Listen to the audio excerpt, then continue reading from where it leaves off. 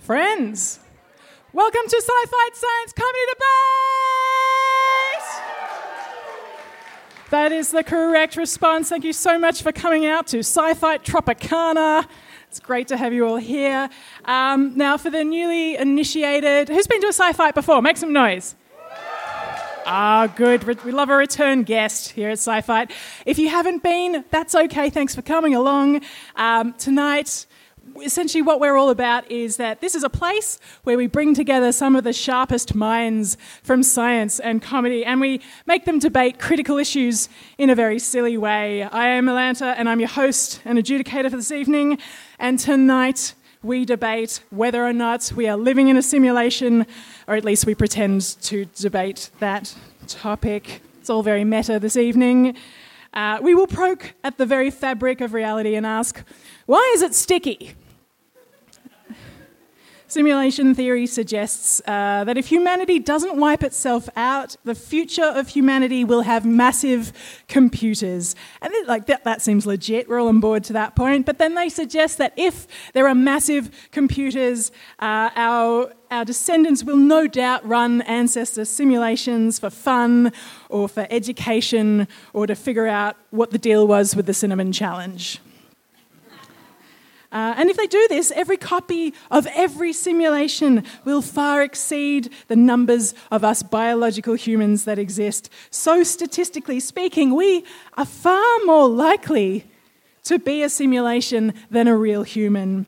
What a way to ruin everyone's day. Being in a simulation might explain some of the odder parts of reality, why certain atomic particles behave differently if we're watching them or not, or why Kyle Sandilands still has a job, or why I have no memory of last Thursday. But there's much more that it doesn't explain. It doesn't explain consciousness or the ever-expanding complexity of what we discover in this universe, or what stamp duty is. Does the idea that this is a simulation cheapen our existence? Does it free us from the laws of biology or society that we assumed that were innate? Can I punch a Nazi in the face? Thank you. Well, consensus there. Good. Or is it a zero-sum argument with no consequence to our daily existence, a disprovable thought experiment made up by a tech pro keen on getting in on the invitation to Musk's prepper circle? And where is the complaints box? Here to ruin your evening on the affirmative, we have Kai Mitchell. Get on stage. Adam Batten. And Vidya Rajan. And on the negative, it is the organic Sarah Webb, Sam Peterson, Scout Boxall. Alrighty, before we kick off, we've got a few questions to see how our debaters are going. Kai, there's a microphone in front of you. Do you want to grab that so I can ask you a question and you can answer the question? Certainly. We've got this sorted. Excellent. Now, Kai, I've learned that you're all about lasers. That is true. What's the latest in the world of lasers? Oh, well, if you're following the Nobel Prizes in physics this year... we all are. Absolutely, yeah. I'm sure you would. Yeah.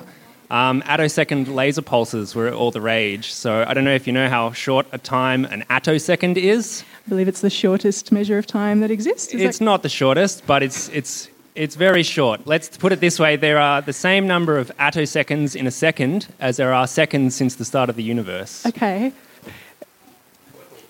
It's a very, very short amount of time. What do we do with that information? We study very fast processes like chemistry. Things are happening very quickly in chemical reactions, so we've got to be on top of it. We've got to be seeing what's going on. That seems like a reasonable explanation. Thank you, Kai. I'm going to pass over. No further questions? To our next debater. Sam, welcome. Hello, thank you for having me, everyone. Thank you so much. I am not as smart as this person over here, but I'm going to give it a red hot go. I can talk about atoms. They're great. I'm all for red hot goes. We're near the end of 2023. What's been the best thing that's happened for you this year? It's about to happen. Yep. Tonight. Oh my God, I can't believe it. We're here and it's going to be the best goddamn night of our life. It's freezing out. I feel good. I'm not sweaty. I feel fantastic. if your delusion makes you happy, that's all that we can ask you for. so It's much. great. Video, welcome back to Sci-Fi. Oh, no. Oh, taxi. Hello. Thank God we're living in a simulation. Oh, it doesn't matter. Don't worry, it's just Hi. keeping the rest of the Prosecco that's already soaked into that table Hello. company. It's fine. Now, Vidya, you suggested the topic for tonight, Yeah. that we are living in a simulation. If you prove that we are, what do we do next?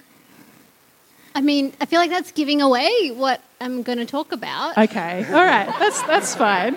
And now I'm suspecting that you're kind of like anti-simulation and that you've taken a side already. No, Auntie, just I'm scared. I'm Oh, scared, and good. if we are in a simulation, it wasn't a democratic selection. You know what I mean? Like Democracy. you're not for. What is it? You're not for. No. Okay, all right. The anti-democratic affirmative, ladies and gentlemen. Sarah, how you going? Hello. You're Hello, good. I'm Yeah, good. yeah, How yeah. are you? Good move. Welcome back to Sci-Fi. Thank you for having me. Now, you do a lot of amazing science communication, and this week you were explaining that there are 100 million black holes in our universe. In the galaxy. In the Just in our galaxy. galaxy. That's nice. bad. If we suspect that we've found a black hole, what do we do next? Well, so the fun part is we might not find one until it's too close to do anything about it, which the psychopath in me thinks that that's a pretty great way to end the world. But we'd probably just sit tight, wait, and see what would happen, Okay. unfortunately. That's it. That feels very similar to Vidya's answer. Okay. Tonight is not about certainty or democracy. All right. Adam, throwing over to you. Welcome to Sci-Fi. Thank you. Tell us what you're working on. I work on a bunch of things. I work on galaxies. I work on the simulations, actually. Yeah. And I work on trying to understand how fast the universe is expanding and measuring satellites. If you were going to create a universe from scratch, what's one thing that you would make sure was the case? Can I choose all the lovely people in the crowd? Or... but... Sounds like you don't want to be in my simulation. I would... The main thing you've got to add to a universe is dark matter. So if you don't have dark matter in the universe, galaxies can't form, and then you can't form planets, and you can't form people. So if we want to form life in the universe, we have to have dark matter. Wow. Do we have enough dark matter in this universe? Are we happy? Yeah, we have enough dark matter to form galaxies. That's formed us. So we have Okay. enough in here. If we didn't have a dark matter in the universe, we wouldn't be here. Okay. So Yeah. we should be content with the amount of dark Yes. matter in our current In fact, we are perfectly happy with the quantity of dark matter in the universe. That's actually the most calming and soothing thing that's happened this evening. Scout, welcome back to Sci-Fi. Hello. Hello. How do you feel? Would you like to know what I worked on today? I would love to know what you worked on today. I worked on a tweet. Uh-huh. And that tweet was, gone ape mode again, brackets, picked up an object with my toes. So yeah, we've all got things going on. I feel like that answers all my questions that I had. So we'll just move on to the rules for tonight's debate. We know that everyone has more fun with rules, and these are the rules. Tonight's debate is governed by the laws of time and space, and also the state of Victoria. Until such time as this is all proven to be a simulation. A reminder to both teams not to defame or ad hominem your opponents, as defamation law still exists in this reality. We're here for a good time, not a long time. Each debater has 8 minutes. If people go longer, I will start reading out the Red Pill Manifesto from the MRA's manosphere that I accidentally found while researching this debate. And I will keep going until I can be absolutely sure everyone here is having an unpleasant evening. Come the end of the debate, you, our trusty audience, will be called upon to decide who's the winning team this evening by shouting, because science has proven that the loudest person in any room is always the most correct. And with that, we are going to welcome our first debater tonight. Kai is doing a PhD in experimental atomic physics, which is a fancy way of saying he plays with lasers. Unfortunately, this is less glamorous than it sounds and mostly involves him trying to fix broken equipment in a dark room and cursing whoever put an imperial bolt in with all the metric ones. Kai also hosts Radio Silence, science radio show podcast. We're here on the nickname Laser Lad for trying to shoehorn lasers into every topic of discussion. Please make some noise for Kai Mitchell.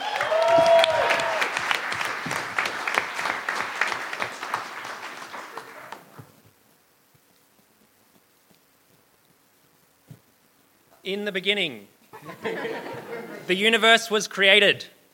This has made many people very angry and has widely been regarded as a bad move. Now, Douglas Adams was one to recognise the absurdity in the universe, and a lot of that absurdity can be explained by the fact that we are living in a simulation. Today, we will demonstrate that the probability of living in a simulation is extraordinarily close to certainty. We'll be discussing the technical details of how this is possible and also the various evidence that we find in the world around us. The red pill is a tough one to swallow, but by the end of today, you will accept that we are living in a simulation. So to start off with, what is a simulation? Well, there are various models that could potentially be used to simulate entire universes. All of them have something in common. The existence of a programmer, a conscious being outside of the universe who decides the parameters and presses go on the simulation. There also must be hardware for that simulation to be running on. So, let's talk about some of that hardware. Well, the least imaginative type of hardware is a classical computer. This is just like a video game. A computer can model interactions between entities in their environment, and with sufficient computing power, you could feasibly simulate an entire universe. Now I know what you're thinking, but Kai, the universe is so complex, we could never simulate it. Well, let's think about it for a second. First, who says the universe is actually as complex as we think it is? Potentially everything beyond our solar system is just a pre-rendered video that's getting fed to us from the outside. You know, oh, there's 10 to the 80 atoms in the universe, you'd need that many to simulate, blah, blah, blah. Nah, mate, it's just one solar system. So let's now talk about computing power. So we all know about the exponential growth of computing power. 100 years ago, no computers. Now everyone has one in their pocket. What's going to happen in the next 100 years? Right? So computing power is constantly growing at a rapidly increasing rate, and eventually we may have the option of simulating an entire universe. But why not limit ourselves to classical computation? We know there are more efficient ways of simulating complex systems, for example, quantum physics, not using your plain old classical computer, but using quantum computers. Now, this is being rapidly developed as we speak. Companies like Google and IBM already have quantum computers that are capable of simulating systems that are almost impossible for classical computers to deal with. Again, we're removing a lot of that complexity from the universe by using a more efficient method of computation. Forget about ones and zeros. We're using the Schrodinger's cat of binary, where it's both 1 and 0 at the same time. And using that power of quantum physics, we can do more than we ever could before. So, why stop there, though? Who says that our three-dimensional universe is being simulated by another three-dimensional universe? Why should we assume that the programmer inhabits the same dimensionality that we do? Have you ever played Super Mario? Does 2D Mario know about the 3D world that his simulation exists in? No. And imagine we are the side-scrolling platformers to our higher dimensional programmers. Again, this makes it much, much easier to get your head around the idea that simulation might not be as hard as you've been led to believe. As soon as you recognise that there's more dimensions than forwards, backwards, left, right, up, down, there's so much more space in the outer universe and the hardware to actually simulate things. So, now that we've accepted that it is possible to simulate universes, well, that we've looked at the ways that it can be done, let's talk about whether it's possible. And guess what? It is possible. People are already doing it. People in this very room. People sitting right there. I present to you the abstract of Dr. Adam Banden's PhD thesis. Allow me to read a line. We analysed simulations of the universe. Case closed. See for yourself, sheeple. Open your eyes. How can we expect to trust anything from people like this? They've probably been sent here by the programmer to instill doubt and yet create even more simulations. Simulations within simulations. And you know what they're going to say? Oh, yeah, our simulations kind of suck, PhD, whatever. Like, our simulations, only the wider scales of the universe, whatever. Yeah, okay, fair enough. But if you just keep giving them time and money, they're going to create higher and higher fidelity simulations of universes until this universe is riddled with simulated universes as well. Now we've gotten into the realm of universeception. And this contributes to the problem even more. Think about it. Advanced universes should have no problems simulating much simpler ones. It's just like if you've ever used your laptop to emulate old Game Boy games, like you've played Pokemon in your laptop in school or something. I don't know, I definitely didn't do that. It's a computer within a computer. This is not even within the realm of sci-fi. This is real stuff. So now that I've opened your eyes to the possibility that we are living in a simulation, let's talk about probability, right? It turns out that it is more likely than not that we are living in a simulated universe. I present to you Bostrom's trilemma. It has 3 statements. One of them must be true. The first one is that in no universe or no multiverse, whatever, there exists a civilization that can become advanced enough to develop simulations. Seems pretty unlikely. An infinite multiverse, pretty big place, lots of things happen. Second point, that civilizations develop the possibility of simulating, but they choose not to. I mean, why would they? And third, and most importantly, a single civilization has to develop the ability to make heaps of simulations, and all of a sudden, we've got universeception, and then there's more simulated universes than there are real ones. And all of the human level, that's us, civilizations in the universe are actually simulated because they're far outweighed by other simulations. There's no normal humans left. So let's go through this in a little bit more detail. On the first point, if we assume that the parent universe or multiverse is infinitely large, there must exist some civilization that is capable of simulating. They're going to be prolific. They're going to create so many universes. So it's easily clear that that is not true. Second point, well, why wouldn't they want to run a simulated universe? I mean, if they're anything like us, they're just going to be doing reality TV shows with worm-like humans, and they're going to be like, oh, look, these ones are doing a funny debate about universes. And it's not like they're going to have ethical considerations, like we're nothing to them. They're going to be like, yeah, let's kill these ones. It's going to be fun, climate change. So that leaves only one option, that we must exist in a simulation. There's a prolific programmer out there that's making so many models of this universe. So open your eyes, see the truth. We are living in a simulation.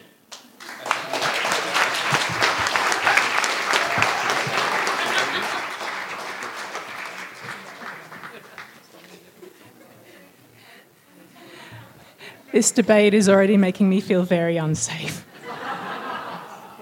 I'm barely keeping up with the dimensions that we have. I was not ready for several more dimensions. That seems unfair. Before we go to our next speaker, I will share some science news with you all from this week. So I don't know if you saw this. The survey results came out for this survey that was done in the States, where people were asked how confident they were that they could safely land a commercial passenger aeroplane in an emergency situation, relying only on the support of air traffic control. Almost 50% of men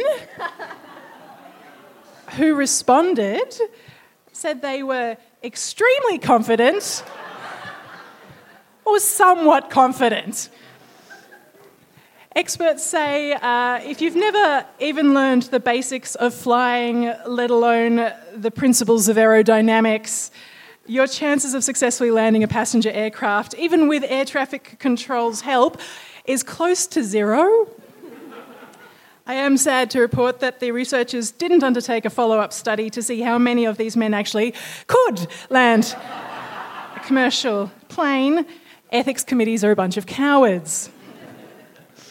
I think it would be easy to reach the conclusion that maybe this kind of self-confidence was just an American phenomena, apologies to any Americans in the room, in a country that celebrates the proverb that anyone can be president. Sadly, the end of the original adage has been lost in the mists of time that says, in this country, anyone can be president, but some people probably shouldn't. But I guess a similar study happened in Britain where they found that 1 in 8 men believed they could score a point against Serena Williams. For reference, if you don't know Serena Williams, she has a serving speed of 206 kilometres an hour, has won 23 Grand Slam titles, and is considered one of the best athletes in the world. So I spent quite a bit of time on this week. So 1 in 8 men is 12% of the male population in the UK. I went to the British census to find out how many British men play tennis. 0.5% of British men play tennis, meaning the majority of the people who believe they can score a point against Serena Williams don't play tennis. You might feel that these results really spell out doom for us as a species, but I choose to be more optimistic and see that this is an opportunity. I believe that if we could just reverse climate change as soon as we figure out how to tap into the most pure form of renewable energy that exists, which is the unearned confidence of a mediocre white man.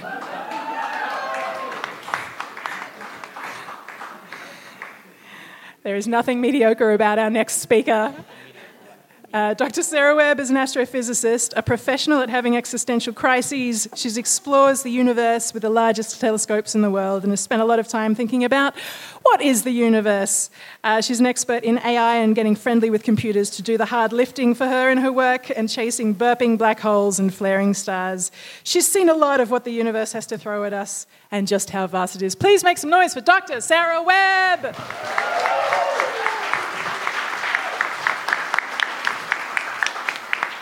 Thank you so much, Atlanta. And I'm so glad you did that little intermission where you highlighted mediocre white men, because I would like to kindly express that the first affirmative speaker has done just that.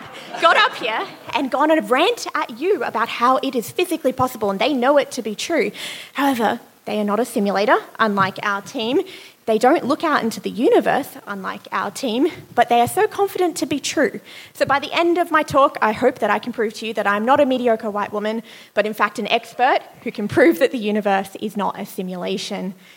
So I won't bother rebutting much while we go along. I think our arguments stand for themselves. Our team, as we discussed all of the ways that we could take these very kind people down tonight, we came back to one overarching idea. Make it make sense. If we lived in a simulation, wouldn't it make sense somehow? Wouldn't there be evidence for us to see, things for us to gleam onto? We've all seen The Matrix. There's clues along the way. I don't see any clues here. So with that, we are boiling it down to 3 main pillars of our argument. The first is that it's just not likely. The second is that it's not physically possible, regardless of what the mediocre white man says. And thirdly, it's not morally justifiable.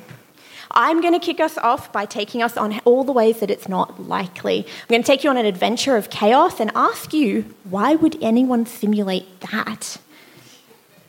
We are then going to dive into Dr. Adam Batten. As you so kindly read out his PhD thesis, he is a world-renowned expert in using simulations. If there was anyone in this room that could convince me we lived in a simulation, it'd be that man.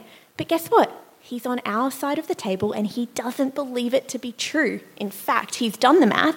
He's done quite a bit of math this afternoon preparing for this debate and calculated that it is impossible for us to simulate this particular universe. And I think by the time we're done, you'll see just why.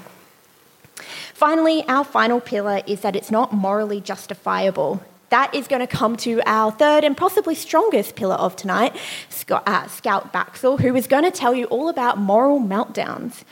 They will, in no uncertain terms, explain to you that the rest of our very existence hinges on your decision here tonight. And if you decide that we live in a simulation, you have just killed us all. Wear that on your shoulders. let's jump right in and get a little philosophical. Really, the only argument I need today to convince you that we don't live in a simulation is that of Occam's razor. Give me a little cheer if you've heard of this before. Occam's razor. Woo! You're in good company. Occam was a very smart gentleman back in the 14th century who said, if you have two competing ideas that explain the same phenomenon, you should prefer the simpler one. We see this day in, day out. The simplest solution is most often always correct. And we can apply that here tonight. We have two possibilities. One possibility is that we are in an insanely intricate, really complicated, computationally expensive simulation being run by Lord knows what, Lord knows where. Or two, we live in a universe. I don't know about you, and my name is not Occam, but I would say the simplest answer is that we just live in a universe. And I think that's all I need to sum up for tonight's argument. The two competing ideas, the simplest is that we are not in a simulation, we are just in a universe. Again, make it make sense. If it was so complicated, it would make a little bit less sense to us. This simplicity of the answer actually turns and expands if we look at our observational evidence. So, the first affirmative speaker likes to play with lasers in a lab. I'm an astronomer who likes to play with a big telescope and looks out into the existence of it all, of the universe. We have taken millions and millions of images of our universe in every which way direction, and guess what? Every direction we look, it's pretty much the same. Nothing is broken. We don't see any glitches. We can measure things coming from beyond our solar system. In fact, the first speaker mentioned that we haven't even left our solar system. That's incorrect. We've got two spacecraft right now who are traveling in interstellar medium, the Voyager 1 and Voyager 2. They're sending us back signals. We know we're not in a simulation just based on that. I don't really think I need to expand on this further. It's the simplest solution that we live in a universe, full stop. But this is not where I end. I want you and me to really bond over the complexity and absolute sheer chaos that is the universe that we live in. So I'm going to ask you, I want you to think of a moment in your life that has been so bizarre, so chaotic, so surreal, no one would want to simulate that. Can you think of a moment? Possibly. I'm going to tell you about one of mine. I've got many, but one that comes to head is a memory I have from back in 2018. It was an extraordinarily hot summer day in the middle of Queensland, and I was visiting a camel farm because I am enthusiastic, passionate about camels. I think they are fantastic animals. So I was having the best day of my life at this camel farm. It was about to get better because somebody came over to me and said, "Do you want to pat a baby camel?" And I said, yes, I do want to pat the baby camel.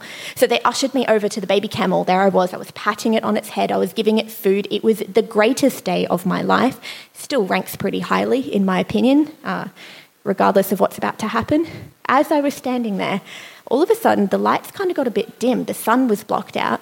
I felt moisture on either side of my face, and there was really sharp pain either side of my ears. My head was in a camel's mouth. Fully in there.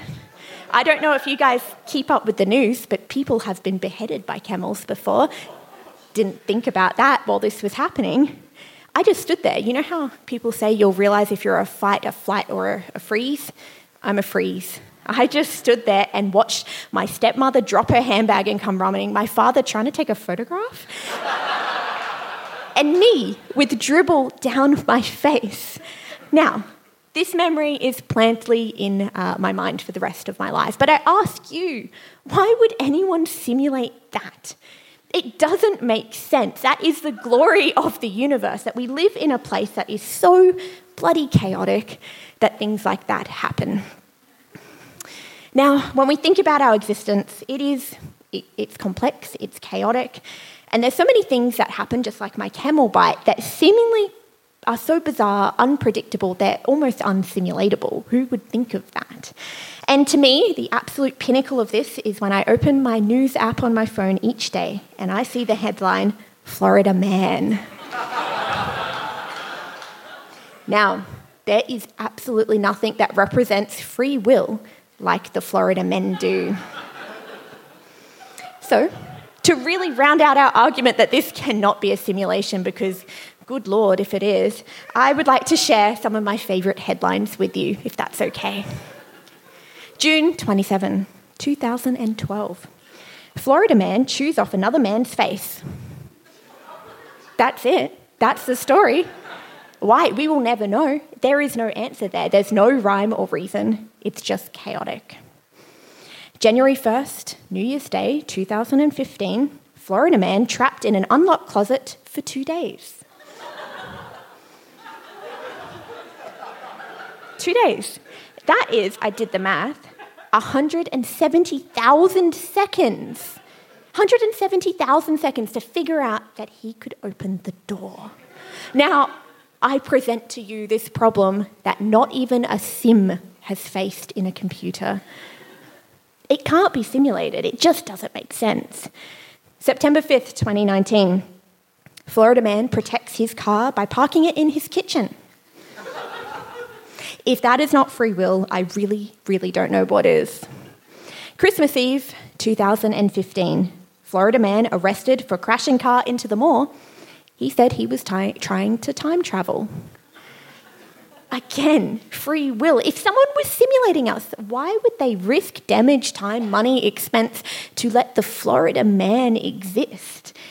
It's computationally expensive and it doesn't make sense. Finally, I'll leave you with my favourite headline.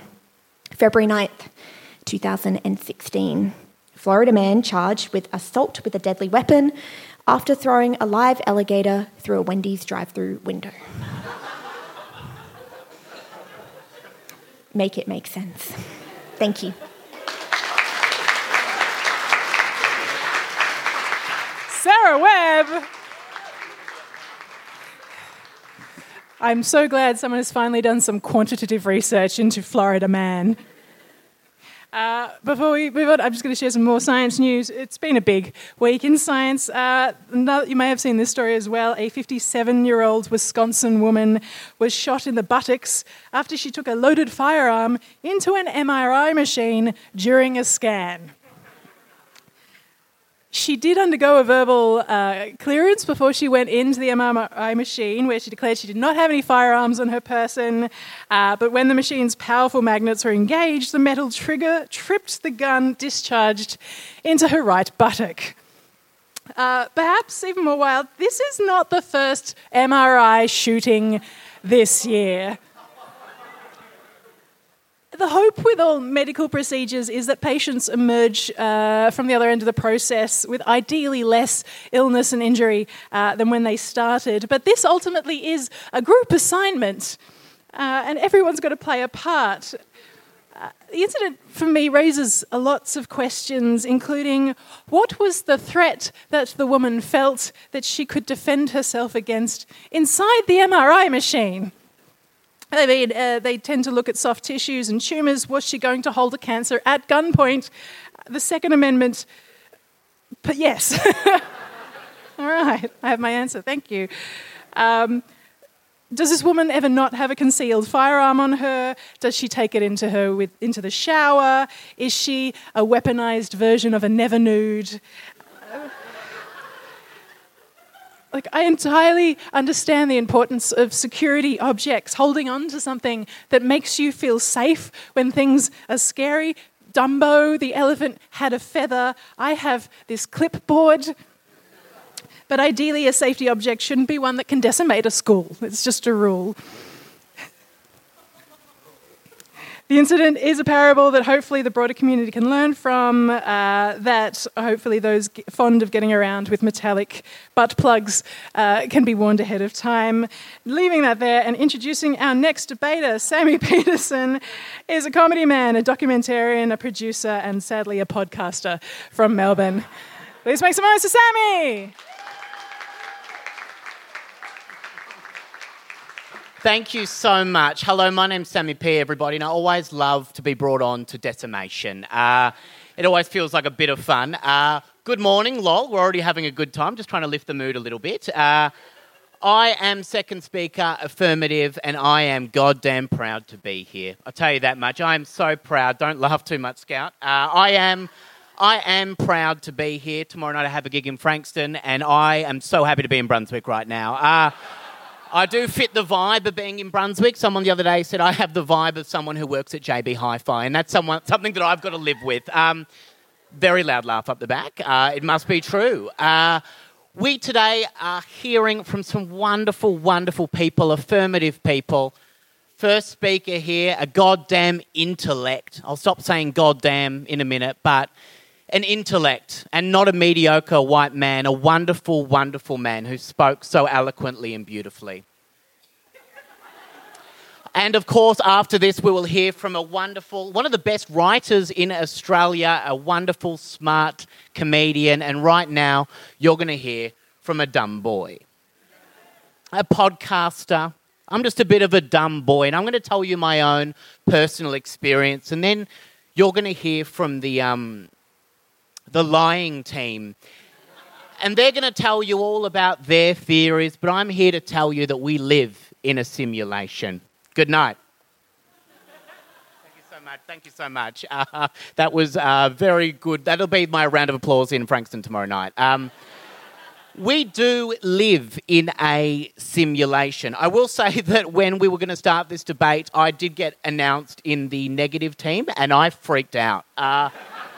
It's not the first time that I have got the debate wrong. I did, not bragging, but I did GIS debating in Year 10, came up to Melbourne, the Big Apple, as no one's ever called it, and I was so damn excited, and our teacher thought that we were affirmative as well, and we went out and both argued affirmative. It was the most positive debate of all time. It wasn't really a debate as much of an agreement. All of our rebuttals were, well, I agree with second speaker. I thought that was wonderful what they said. And I think we do live in a simulation because the programmer up there is having a bit of fun. They are absolutely loving it. Of course, I will say that, do we really believe that everything started with the Big Bang? Don't you think it was just a computer booting up? Isn't that more fun to think about? A gamer just starting and feeling like we're all in a big old game of Sims and everyone's woo-hooing all over the place. Of course, I feel like that's us. Like the expansion packs that we get are amazing. We've got dogs, we've got camels. I didn't mean to point at you and say camels. I'm so sorry. I meant your gorgeous experience of the camel almost killing you. I'm so sorry to hear that. We do have, great philosophers as well, who have told us similar things. We have Kanye West and Taylor Swift, and I'm not saying which side of that debate I'm on, but very topical from me. And we have, of course, the wonderful Elon Musk. I'm sure we can all agree that Elon is wonderful. Praise be. Don't you think if we weren't living in a simulation, we'd be better at this if we had control over our own lives? Why would we go to work every day, like Groundhog Day? I mean, I don't personally go to work every day, but imagine if I did, I wouldn't do that. I'd be out there foraging. Do you like to forage? You love foraging. My goodness, of course you do. Looking for goddamn berries. I did promise that's the last time I say goddamn, but I love a goddamn berry. That's just me. We wouldn't be going to work. We wouldn't have an economy. We would just be living our best lives without someone upstairs controlling everything. Global warming, it would be dead by now if someone wasn't up there controlling the temperature. Although we do live in Melbourne, am I right? Is this thing on? 4 seasons in one day. I just made that up. We have glitches every day, the novel coronavirus, floods. There are glitches in the system, but of course it's a teething process from our big programmer friend. It's all too scary to think that we are just by ourselves. I think that's why so many people believe in religion, but they saw the light and it's a big programmer living up there. My personal story is that I died technically 5 years ago. I was on stage dying, not like tonight on my night tomorrow night in Frankston. It was a very different kind of dying. I actually blacked out on stage, was rushed to hospital, and I was pronounced dead for a moment. It was very quick, but in that time, I saw the light.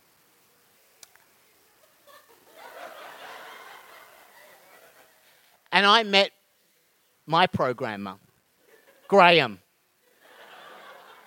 He was going through a divorce at the time. It was his second divorce, and he just got his ADHD diagnosis, and he had a new lease on life and was telling me, Sammy P, I feel something again. There's not a dry eye in the house right now. It was a beautiful, beautiful thing, and he told me that he started a long time ago with the other programming bros. Massive respect, mad respect. It's one of the real ones. And he told me, bro, you're one of the fake ones. I put you down there on Earth and I'm controlling everything. So you are correct to think that you live in a simulation. Poor Graham taught me so much. We made love.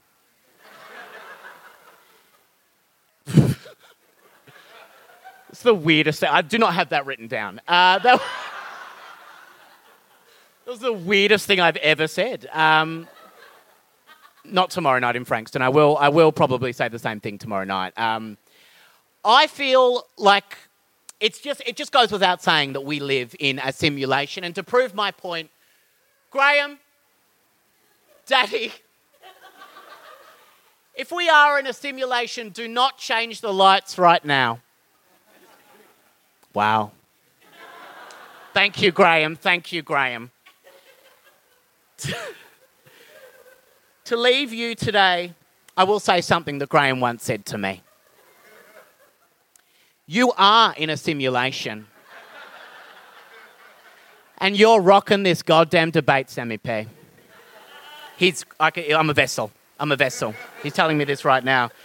I don't know how you keep contacting me, but please stop. I've been Sammy P for affirmative. Vote affirmative. Thank you so much. Sammy J. Peterson! I am as surprised as Sammy is that he is on the affirmative.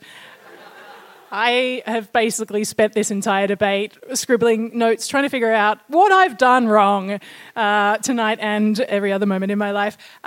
We've all had a good time, hopefully, so far. Is that verifiable? It's good to get feedback on these things. I am going to go straight into announcing the second speaker for the negative. Dr. Adam Batten is an astronomer at Swinburne University of Technology with a PhD in one hand and a bad dad joke for every star in the Milky Way in the other. He boldly strives to understand why the universe is the way it is. During his PhD, Adam used some of the largest simulations of the universe ever created, aiming to determine how galaxies evolve and developing a new method to measure the frequency of galactic burps. Today, he focuses on measuring the rate of the universe's expansion and monitoring satellite orbits to prevent any unexpected cosmic knock-knock events that could potentially result in catastrophic damage before you can say, who's there? Adam Batten!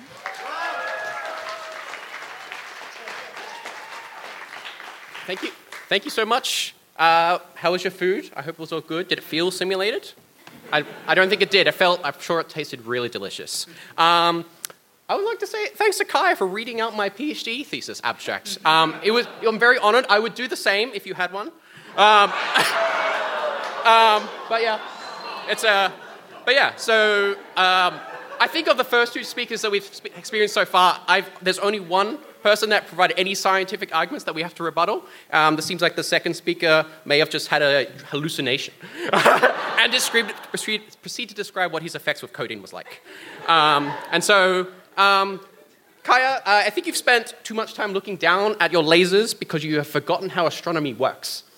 Because we actually can measure things outside of our solar system. We have measured black holes colliding and then measured the effect of them stretching Earth. And so this is not just an image projected on the sky. These are real effects that we can actually measure on Earth from things far, far away. And we can determine that they are real and they are objects outside our solar system. Right? So I think we got a lot to cover today. Right? So you previously heard from our camel-obsessed speaker, Sarah. And we told you that we're probably not in a simulation because it doesn't make sense. If we are, why would people simulate us, right? We're not that cool. I'm going to tell you why. Not only is it less likely, but we can't because physics doesn't allow us to, right? So the affirmative team, they told you it's like the universe is too complicated to simulate, and you're right, it is true. The universe is too complicated to simulate. And they also told you that maybe the universe is more simple than we expect, and it's not, because we can prove that there are objects outside of our solar system. It's not just a projection on the sky, right? So we can't be simulated. It's going to be a running theme. Keep track of it, all right? So a few months ago, the largest simulation of the entire universe was created. Has anyone heard about in this news, the largest simulation in the universe? Oh, there we go. We've got one person in the back. You're my kind of person. Right? So it was... so this simulation was created by a team called the Virgo Consortium. It was led by a person named Yop Shea, who I actually worked on with my PhD. So I feel like I'm the only person on stage that's qualified to say anything about simulations at all. And so I feel like I know a little bit what I'm talking about. Right? So this simulation was called flamingos, because they're cool animals. And flamingos happen to have the coolest collective noun. Does anyone know what a flamingo's collective noun is? Flamboyance, correct. Flamboyance of flamingos. That is way better than any murder of crows any day, right? So the goal of this simulation, flamingos, was to simulate as big of a universe as possible, right? And so we want to learn from the beginning of the universe until now how galaxies formed, how structures formed, and everything. And this simulation, the biggest one ever performed, was run on about 1 trillion particles. 1 trillion is a lot, right? So it's literally millions and millions of stars stuck together, trillions of particles, we simulate the entire universe. But that doesn't come even close to the number of particles we're going to need on the universe. Don't worry, I'm going to get to this point. I know what you're thinking. And so to demonstrate this, I'm going to need some help from Sarah again. Congratulations to Sarah. Right? So just to demonstrate, we have a 1 here. So we're going to demonstrate how big 1 trillion is for you. If we keep going, 1 trillion is a big number, really big. Right? Keep going, keep going. Yep, there we go. Look at this bigger number, 1 trillion particles. We ran a simulation with 1 trillion particles, and it simulated the universe. All right. Yeah? So what we're going to have to do is going to demonstrate how small this number is compared to the actual numbers of particles you would actually require to simulate the entire universe. Because as we demonstrated, the universe is not just a projection on the sky. There is actually things outside our solar system. We sent Voyager outside our solar system. We can know there's particles outside because of black holes. You can't just simulate a small section of it. You have to simulate the whole thing, right? So 1 trillion, small number, right? So Sarah, can you please keep unraveling if you have space? Yeah, you're not going to. Right? So, yeah. So, yeah. So, right. All right. You're right there? You're good? Okay, cool. So look at this number, right? So, yeah, thank you, Scout. So we got 1 trillion, right? We got to simulate that. If we have 1 trillion particles in our simulation, we haven't done counting the trees on Earth yet. So we're not even closely done. We want to simulate a single brain. Single human brain is about 10 to the 21 particles. Maybe a little bit less if you've got a brain on this table. But, but about 10 to 21 particles, right? And so it is huge, right? So if you were to think about in terms of like how big these numbers are, a million seconds, if you put out how big is a million seconds in your brain, it's about 12 days, right? It's quite a big number. 1 trillion seconds, which is this pink number, anyone want to guess? 31,000 years. So the difference between a million and 1 trillion, which is 6 zeros, is enormous. Adding that many zeros at the end is how many particles you need to simulate one human brain. We're not even close. If you keep going, Sarah, if you wanted to, let's just say that we want to simulate maybe every human brain ever lived, right? You're going to need a few more particles. You're going to need 10 to the 31 particles, right? Which is a lot. And Sarah's going. Yeah, can someone go and help her? She's struggling here. Yeah, so 10 to the 31 particles, right? So this is the number of particles that would be required to simulate every person in this room and the howler, right? So if you want to simulate everyone in just the howler, if we're just all real and everyone else is fake, this is how many particles you would need to run your simulation. It's absurd. The best simulation we've ever run on the best supercomputers in the world, we're not going to get close. And then I think Sarah's now going to just tell you how many particles we would need in the universe. Like the entire universe, we would need 10 to the 80, which is what Kyle said, but he forgot something really, really important in his calculation. He forgot about the photons that he studies. if you add photons, you get 4 orders of magnitude more particles in the universe. You need to simulate light. It is nothing, but you study it. So if you add, look how big this number is. This is absurd. So even if you cut off the 4 numbers at the end, it doesn't matter. That's what I'm saying. This number is so huge that it really doesn't matter. Like, you're not going to be able to simulate this. And what they said, oh, computers are going to get so much better in the future. It's a lie. Because classical computers aren't going to get that much better. Because how does anyone know how a computer works? Does anyone know how a computer works? A few people. Has anyone heard of a resistor? Oh, not a resistor, a transistor. Gosh. Anyone? Raise your hand if you've heard the word transistor. Keep your hand raised if you know how a transistor even works in a computer. A bunch of people. No one knows. Yeah. So transistors, you can think of them as little switches. They control the flow of electrons and currents. They let you control the ones and zeros that are going on in the computer. The smaller the transistor, the more transistors you can pack on the computer, and so you can make more calculations, you can make bigger simulations. So smaller transistors, you can make bigger computers, you make bigger simulations. However, transistors, you can't make them small enough. Once you get smaller to then a few nanometers, we're at 2 nanometers at the moment, once you get much smaller than that, quantum mechanics takes over, which Kyle would probably know because he studies quantum mechanics. You would work out that quantum tunneling effects. Electrons will just go straight through the switches and transistors stop working once they get too small. So you can't make transistors small enough that computers can calculate with this number. And you can't make computers big enough, right? So you can't make bigger computers. You can't just get to the quantum limit for transistors and then make computers bigger, because once you make computers bigger, you actually have to get them to talk to each other. This is one of the things that people forget. Computers that are bigger have to talk to each other.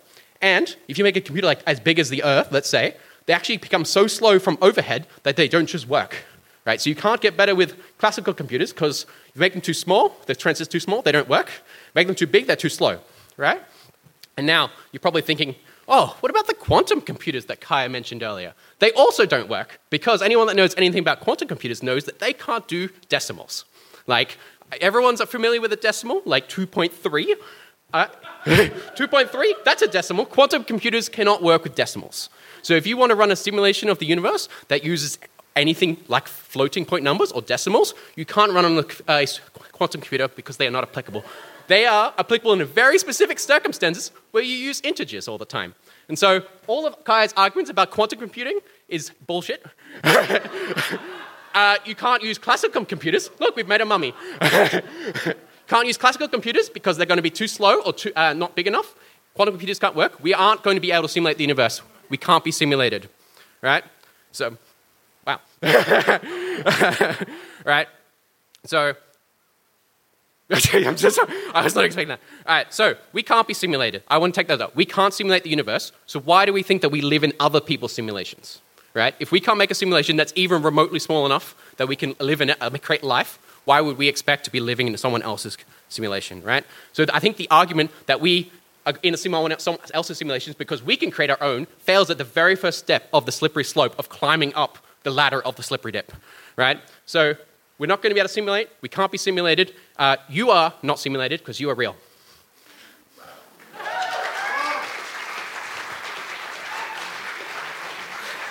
Adam Badham and the world's longest prop. This prop is contentious discussion, clearly. This prop is what happens when you tell an academic that they're not allowed to use PowerPoint. It's not the first time it's happened at this debate, I'm going to be honest. Look, I'm going to bring up our final speaker for the affirmative. Are you ready for closing arguments that we live in a simulation? Yeah, you are. Vidya Rajan is a writer, comedian, performance maker, working mainly in theatre and television. She's a former writer-in-residence at the Malthouse and has recently been involved with Screen Australia, ABC Comedy, Theatre Works, Arts House, and yet another man who quotes The Simpsons in lieu of a personality. Make some noise for Vidya Rajan!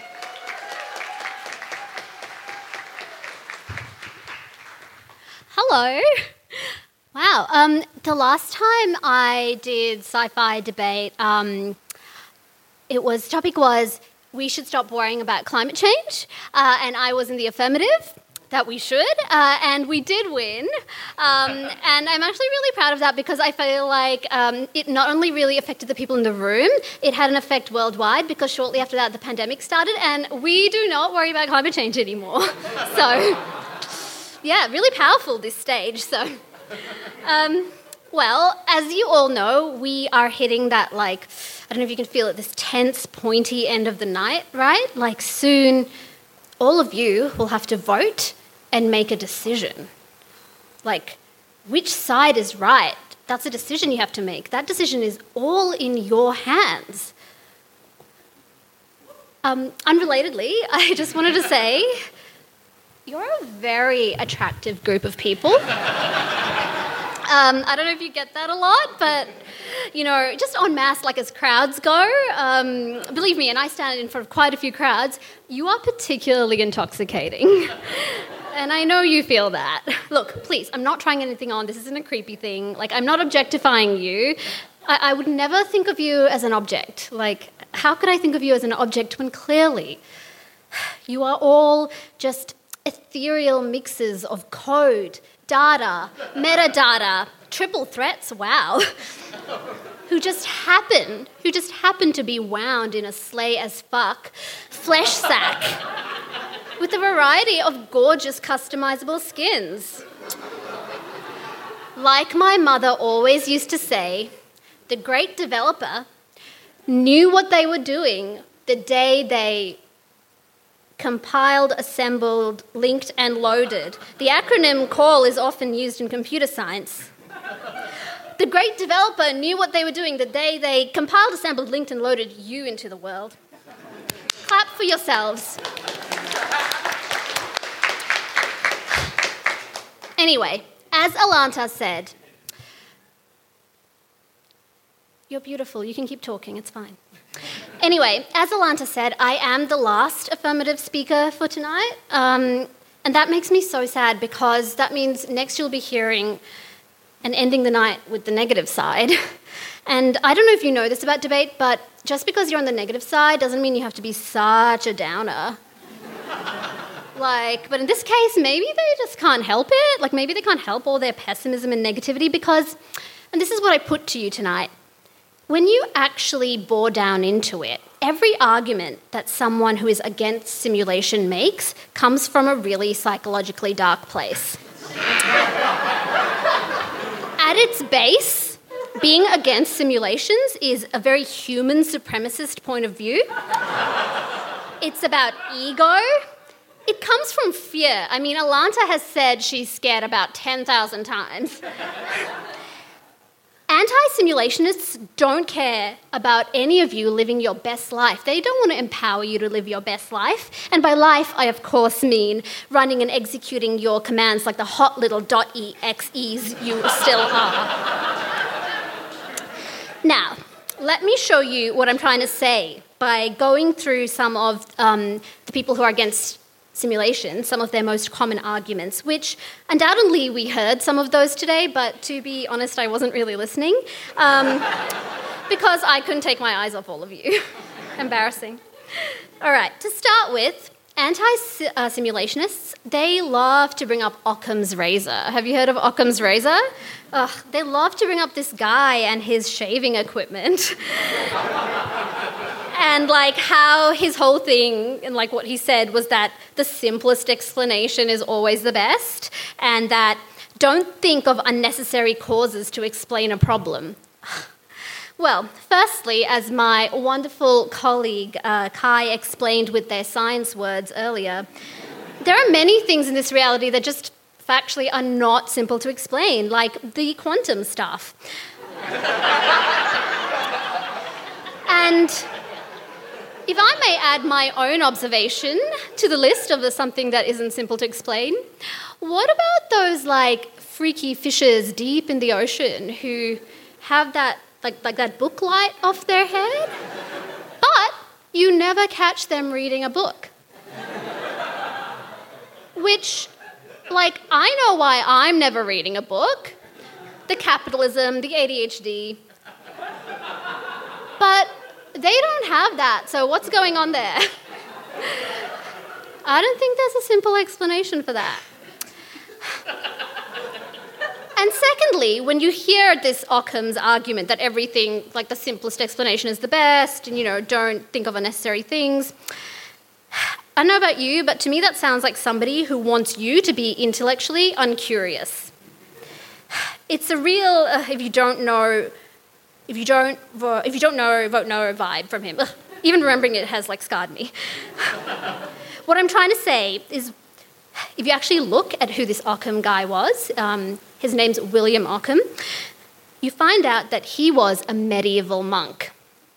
Now, you're not gasping, but you will in a second, because you might not know that medieval monks, they were actually kind of like the indie scene kids, hipsters of their day. But instead of being obsessed with obscure Japanese films as a way to show their cultural capital, they were more about gatekeeping the Bible.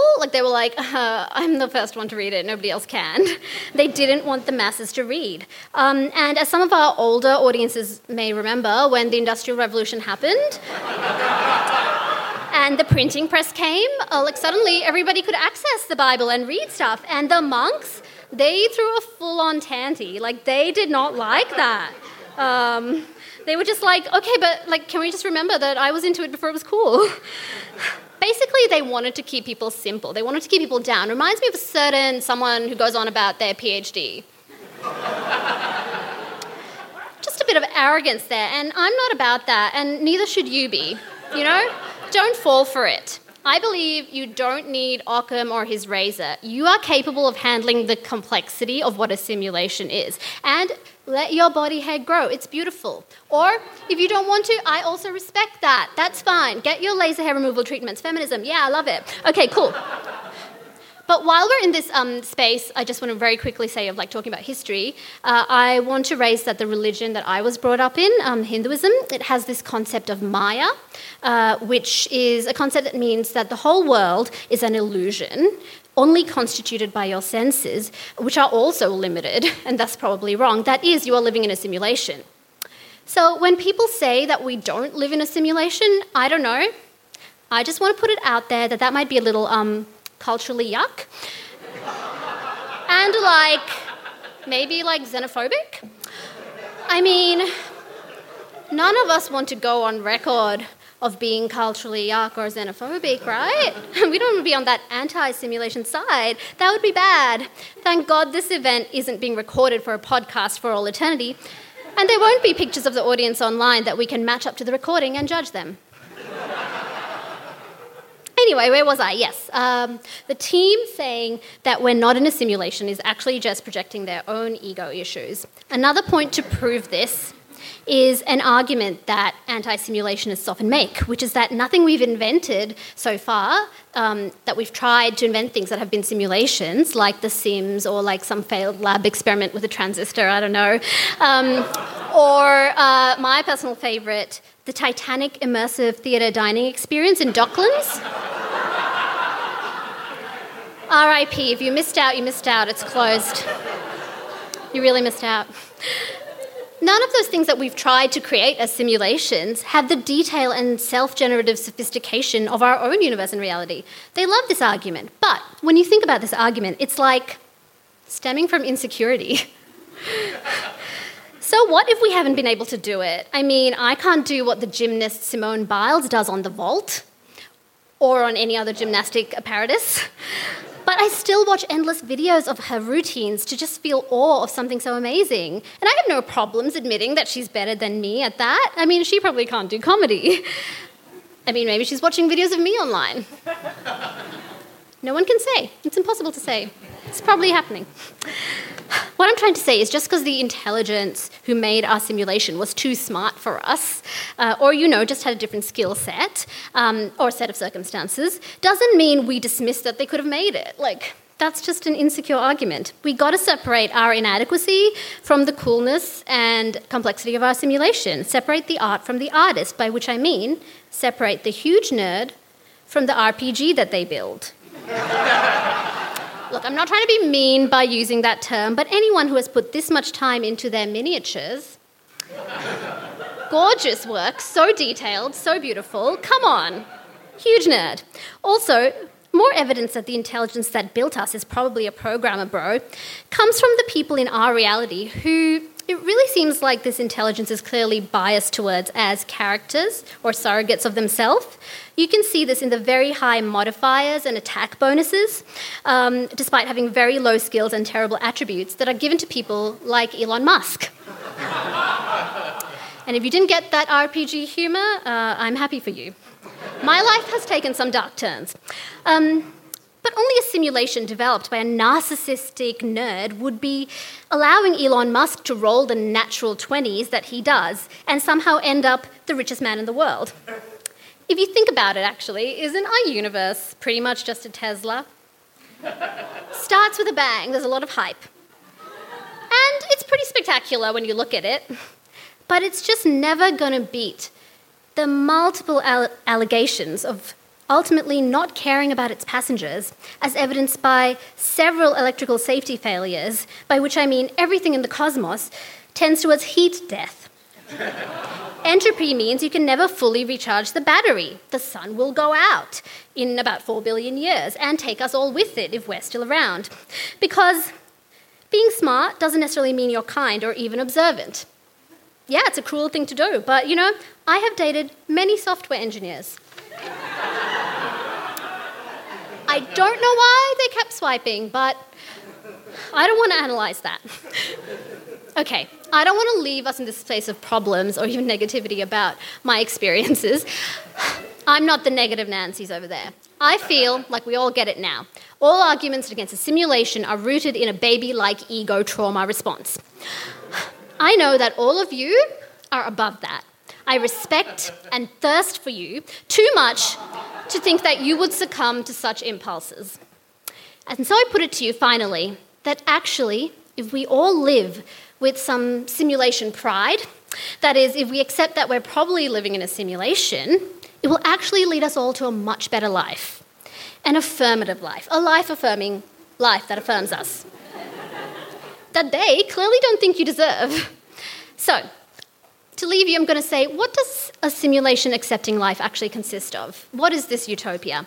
First of all, less pressures. Unlike religions, we won't need to follow or deify anyone. The intelligence that made us, as I've discussed, is in all likelihood an incel dweeb who wants to talk about their Mensa score at parties, and honestly probably got bored and wandered off and bought a social media galaxy to play with and crater spectacularly. R.I.P. Twitter. Similarly, we don't need to be begging for like the uniform justice from an external source that sometimes people are looking for, like the morality in the universe. We can just accept that if our developer does intervene in our universe, they can sometimes be an asshole. And that's all there is to it. Don't look for any patterns in it. After all, who amongst us hasn't randomly done unspeakable things to their sims? 2 words, human centipede? Look it up. No, look it up. But the benefits of accepting the simulation don't just end there. If we accept that we probably live in a simulation, we get an automatic new hobby that is actually quite hard to monetize, which I feel like a lot of people in this room would benefit from.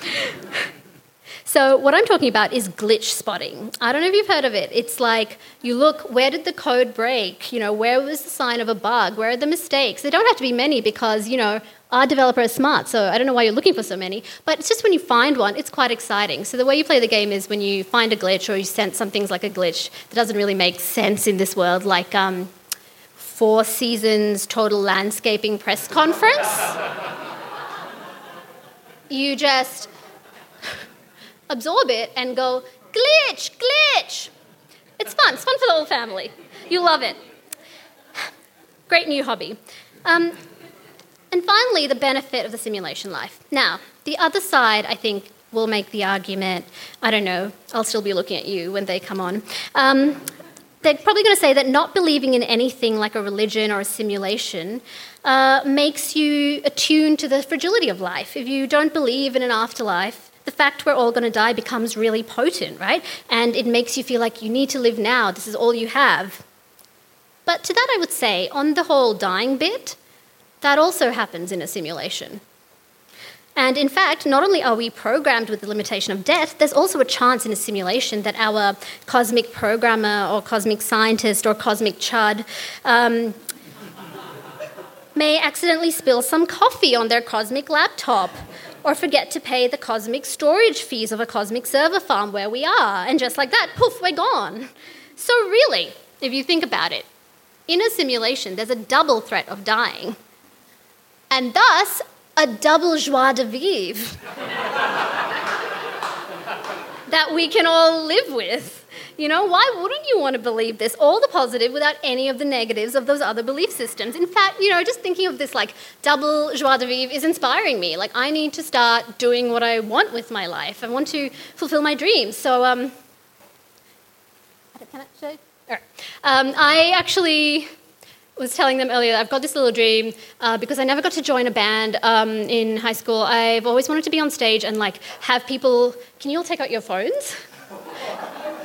If you could just take out your phones and like hold it up. You know how they do like that torchlight in like concerts? Yes. Okay. Can you all like wave your things? Do you want to join me up here?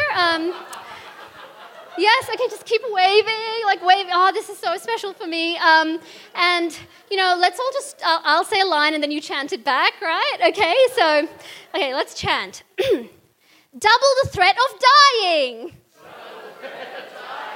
Double the joie de vivre. Simulation, yum, yum, yum. Yum, yum, yum, yum, yum, yum. Glitch, glitch. Thank you so much. Oh my God, that was so perfectly executed. You beautiful Sims. Good night.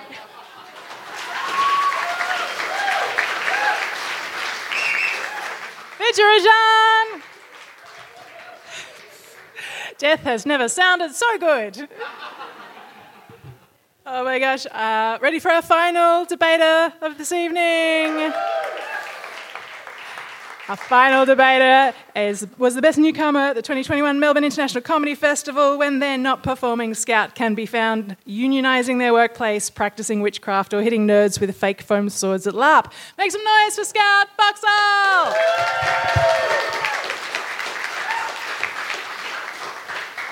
Thank you, everyone. Good evening to our audience, honoured guests, and the Elon Musk Silicon Valley bootlickers of the opposing team. I'm not going to stand before you and pretend to know about science or computers or simulations or how to drive. But I don't need to bring the science chops to this roast because our team has 2 PhDs in astrophysics and supercomputing. Adam literally keeps track of satellites and makes sure we don't lose them. So he's basically space mum. And we have taken you through the arguments of Occam's razor, the trouble with infinite regression, the sheer magnitude of computing power required to run even a fraction of a single fucking brain in a simulation of this universe.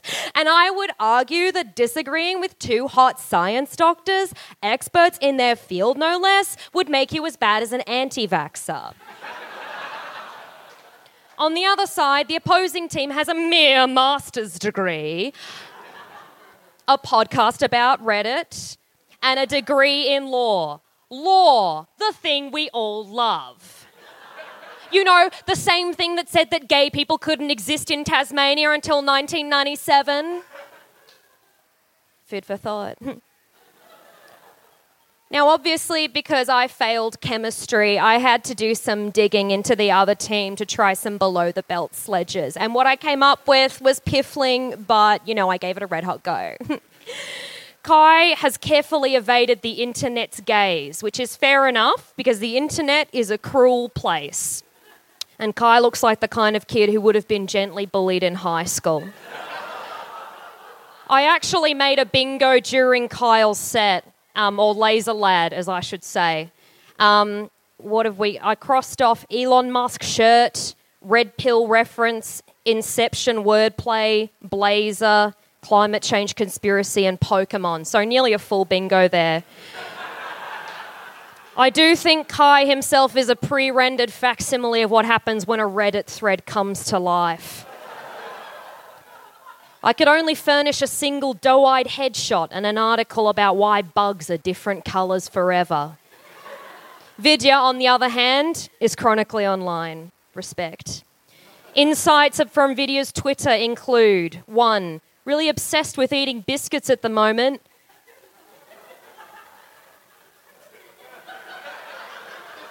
Feels weird.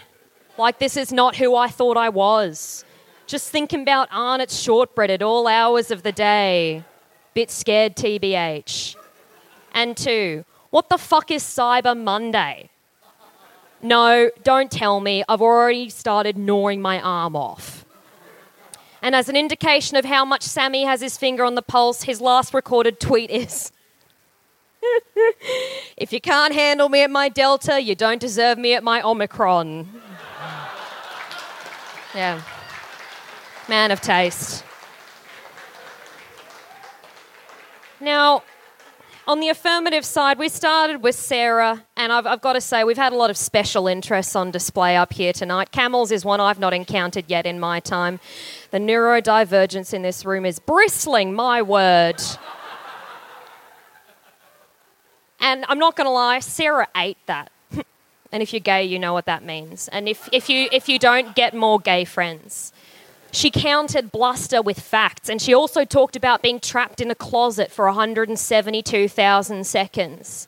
And I wish that had been how long I'd been in the closet, to be honest, but what are you going to do? The perfect simplicity of Occam's razor. And then we went to Sammy goddamn Peterson. And he talked about a near-death experience that for a moment I thought was real and felt concerned that I didn't know this had actually happened to you. And meeting his gamer starting operator, Graham. He also went on a tangent about foraging and medieval life, which was quite soothing to me. And then told us that we're being protected by benevolent overlords. That he had found out that he was one of the fake ones and they were the real ones. And all I can say to that is codeine is one hell of a drug. And then we had Vidya, a climate change denier, who tried to win you over with petty flattery. And I know, because you're not a good-looking crowd.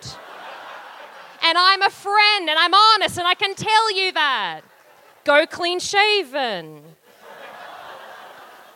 Actually, take his facial hair, you know what I mean? We can tweak this. She talked about customizable skins, which made me think of Habit Hotel, shout out, and said that as the negative team, we don't want to empower you, that we want to tell you that you've got no control of what's going on, that you could be living in this simulation with the double joie de vivre. Good line. But then, well, I'll go back to Vidya's tweets. Because not protected from me, mate.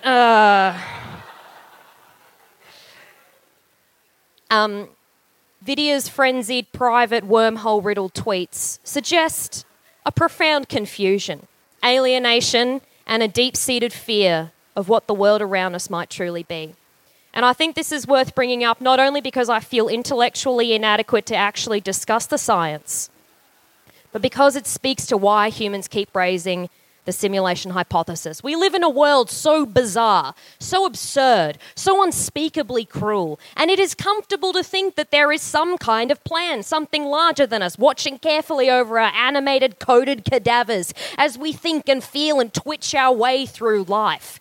And why not indulge any guilty pleasure or impulse? If you look at Elon Musk, a staunch proponent of simulation theory, you can understand why he'd burn his father's blood emerald money on hair plugs, a website that fucking hates him, and a truck that is as angular and malfunctioning as Lara Croft's tits.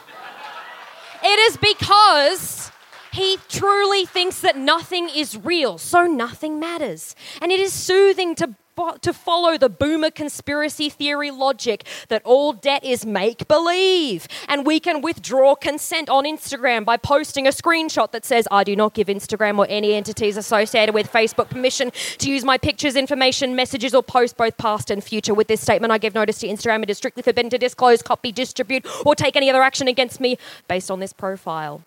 And it is inspiring in the face of climate change and the resurgent Liberal Party, to think that our species might survive 100 years in the future.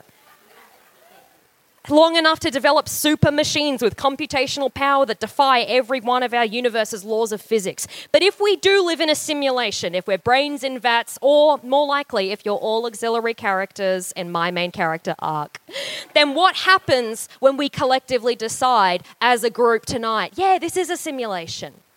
Well, then our fate is in the hands of whatever benevolent or careless overlord is pushing the buttons. Are we here for their education, for their edification, or their entertainment? The reason we use British people in Love Island is because they all talk weird, they all look the same, and they are completely self-absorbed, but also hyper-conscious of being observed.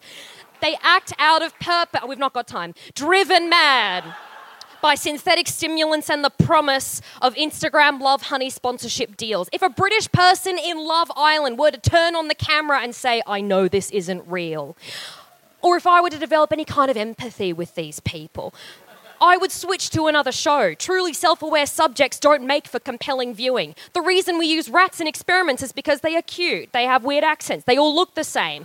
And they do not understand they're being recorded. If I was a rat, and if I knew that there was a camera on me, and if there was one electrified line of cocaine at one end, and a supportive family network and a trough of pellets at the other, I would not eat the cocaine or the pellets. I would turn to the camera, have a rat meltdown and ask, are you mad at me?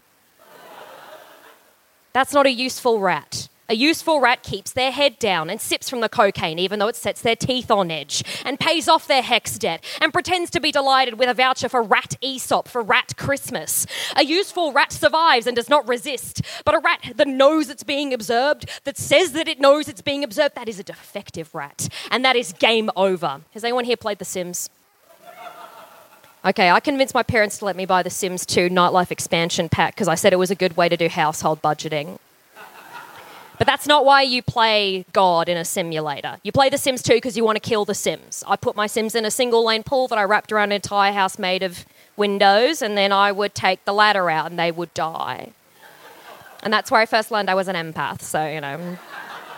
But if our simulator overlords know that we knew that we were in a simulation, then there is no more point to the experiment. Show's over. Results are in. We are all terminated. And so, even if you found the opposition's arguments more compelling, even if you think that they made sense, I beg you, for the sake of our continual survival, you must find that we do not live in a simulation, because I don't want this world to be switched off. I want to go home and hold my partner tight and tell them, I won tonight's debate. And everyone thought I was skinny and really funny, but like not in an intimidating way. And no one mentioned that my glasses look like Jeffrey Dahmer. I have so much that I want to do in this world, even if I am a brain in a vat or a rat in a cage. Even if you and Elon Musk and Florida Man and that camel are all just projections or figments of my imagination.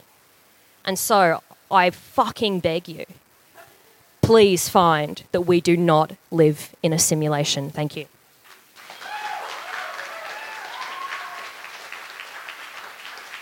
Scout, Boxall!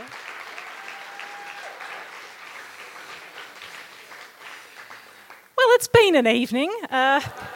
We can all agree. Look, I'm going to give you a bit of a summary of what's happened this evening, and then I'm going to turn to all of you, and you're going to decide the fate of all of us here this evening, whether this is a simulation or not. But first, I'm just going to throw to the debaters and ask if anyone has any gigs coming up that they might...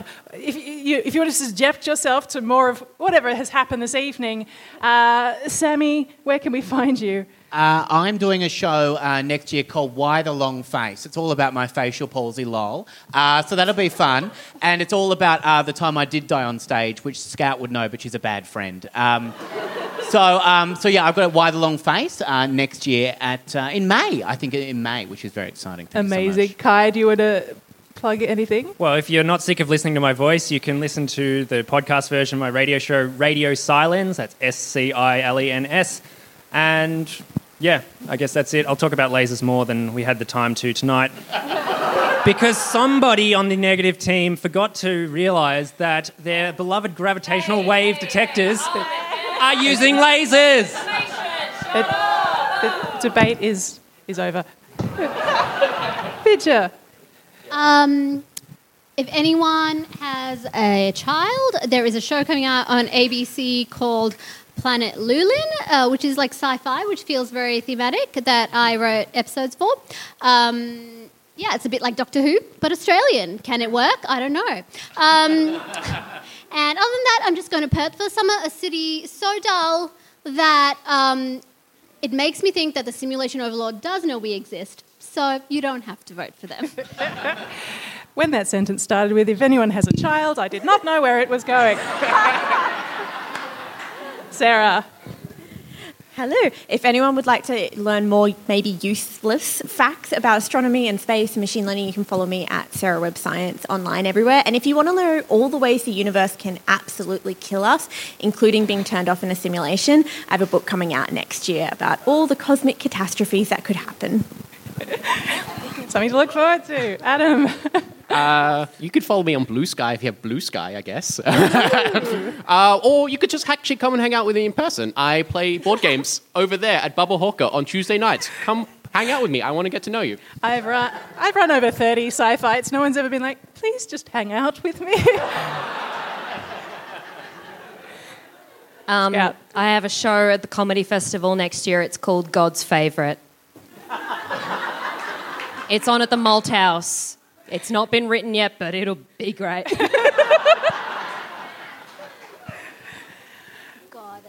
Okay. All right, just a quick summary of what's happened this evening, at least from what I perceive has happened at that table behind me. Kai kicked off the debate with God is a programmer and we are but his hardware. Kai has been the most attacked person in the room this evening, and I'm not entirely sure why. There are tears behind those dark glasses. Kai started talking about quantum computing, ones and zeros being ones and zeros at the same time, and I started to get upset. And then he told us that there were more dimensions than the ones we knew about, but didn't tell us what they were. That's fine. I'm comfortable with that. That's entirely okay. Kai has read Adam's PhD, which makes which does make one person now, so that's good. Kai got into Nick Bostrom's theory of simulation, which is kind of the groundwork for this entire horrible debate. And Bostrom's multiverse theory for me is very much tech bros just choosing to never admit when they have got something wrong. Oh, it's not possible? Well, it is in a multiverse. It is in the future, just not in this simulation. So that's just a thought I had to share with you. It's not actually related to what Kai said. Sarah just said it's probably just not likely, and I was quite happy to end the debate there. Sarah has a capacity to make me feel safe, even when she's telling me that there are 100 million black holes and that we are all going to die soon. So it's nice to just have Sarah around. Sarah introduced us to Occam's razor, which is now my new safety object. And said that it was computationally expensive, and that's fine. That's actually the most compelling argument I think we've seen this evening. And, you know, she has really gone to the edges of the universe to do her research and into the mouth of an ungulate, so I think we can trust Sarah. Sammy suggested coronavirus is a glitch in the system, which is a theory I have read about on redpill.org. Sammy then brought his own death into it, claimed to have met the creator, which is as verifiable as most other aspects of the debate tonight. Adam creates simulations, so if anyone is the programmer in the room, it's him, and he says he isn't, so I feel better about that. He then threw around his PhD, which I understand is the main purpose of a PhD. Adam's simulation, I understand, is bigger than your simulation.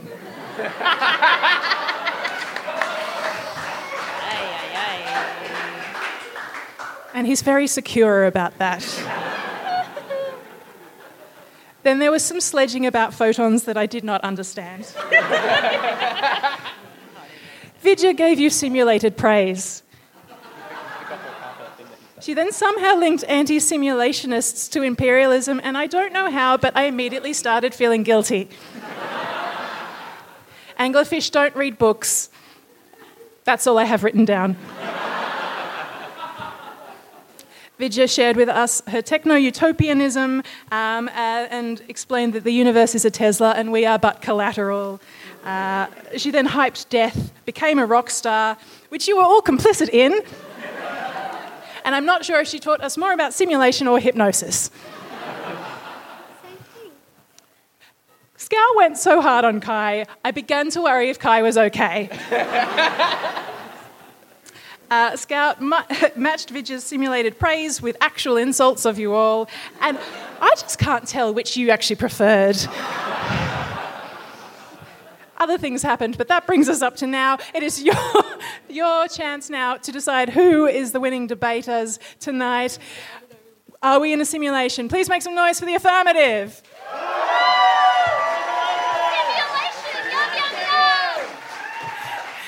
If you believe this is reality, this is as good as it gets, make some noise for the negative.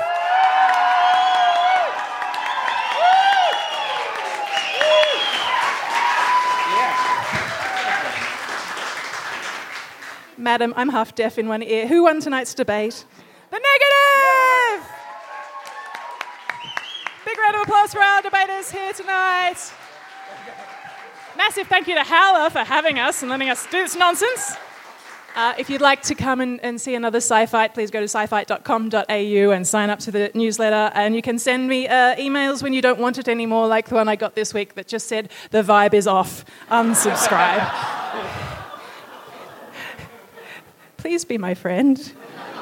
Thank you so much for coming tonight. You've been wonderful. Good night, everyone.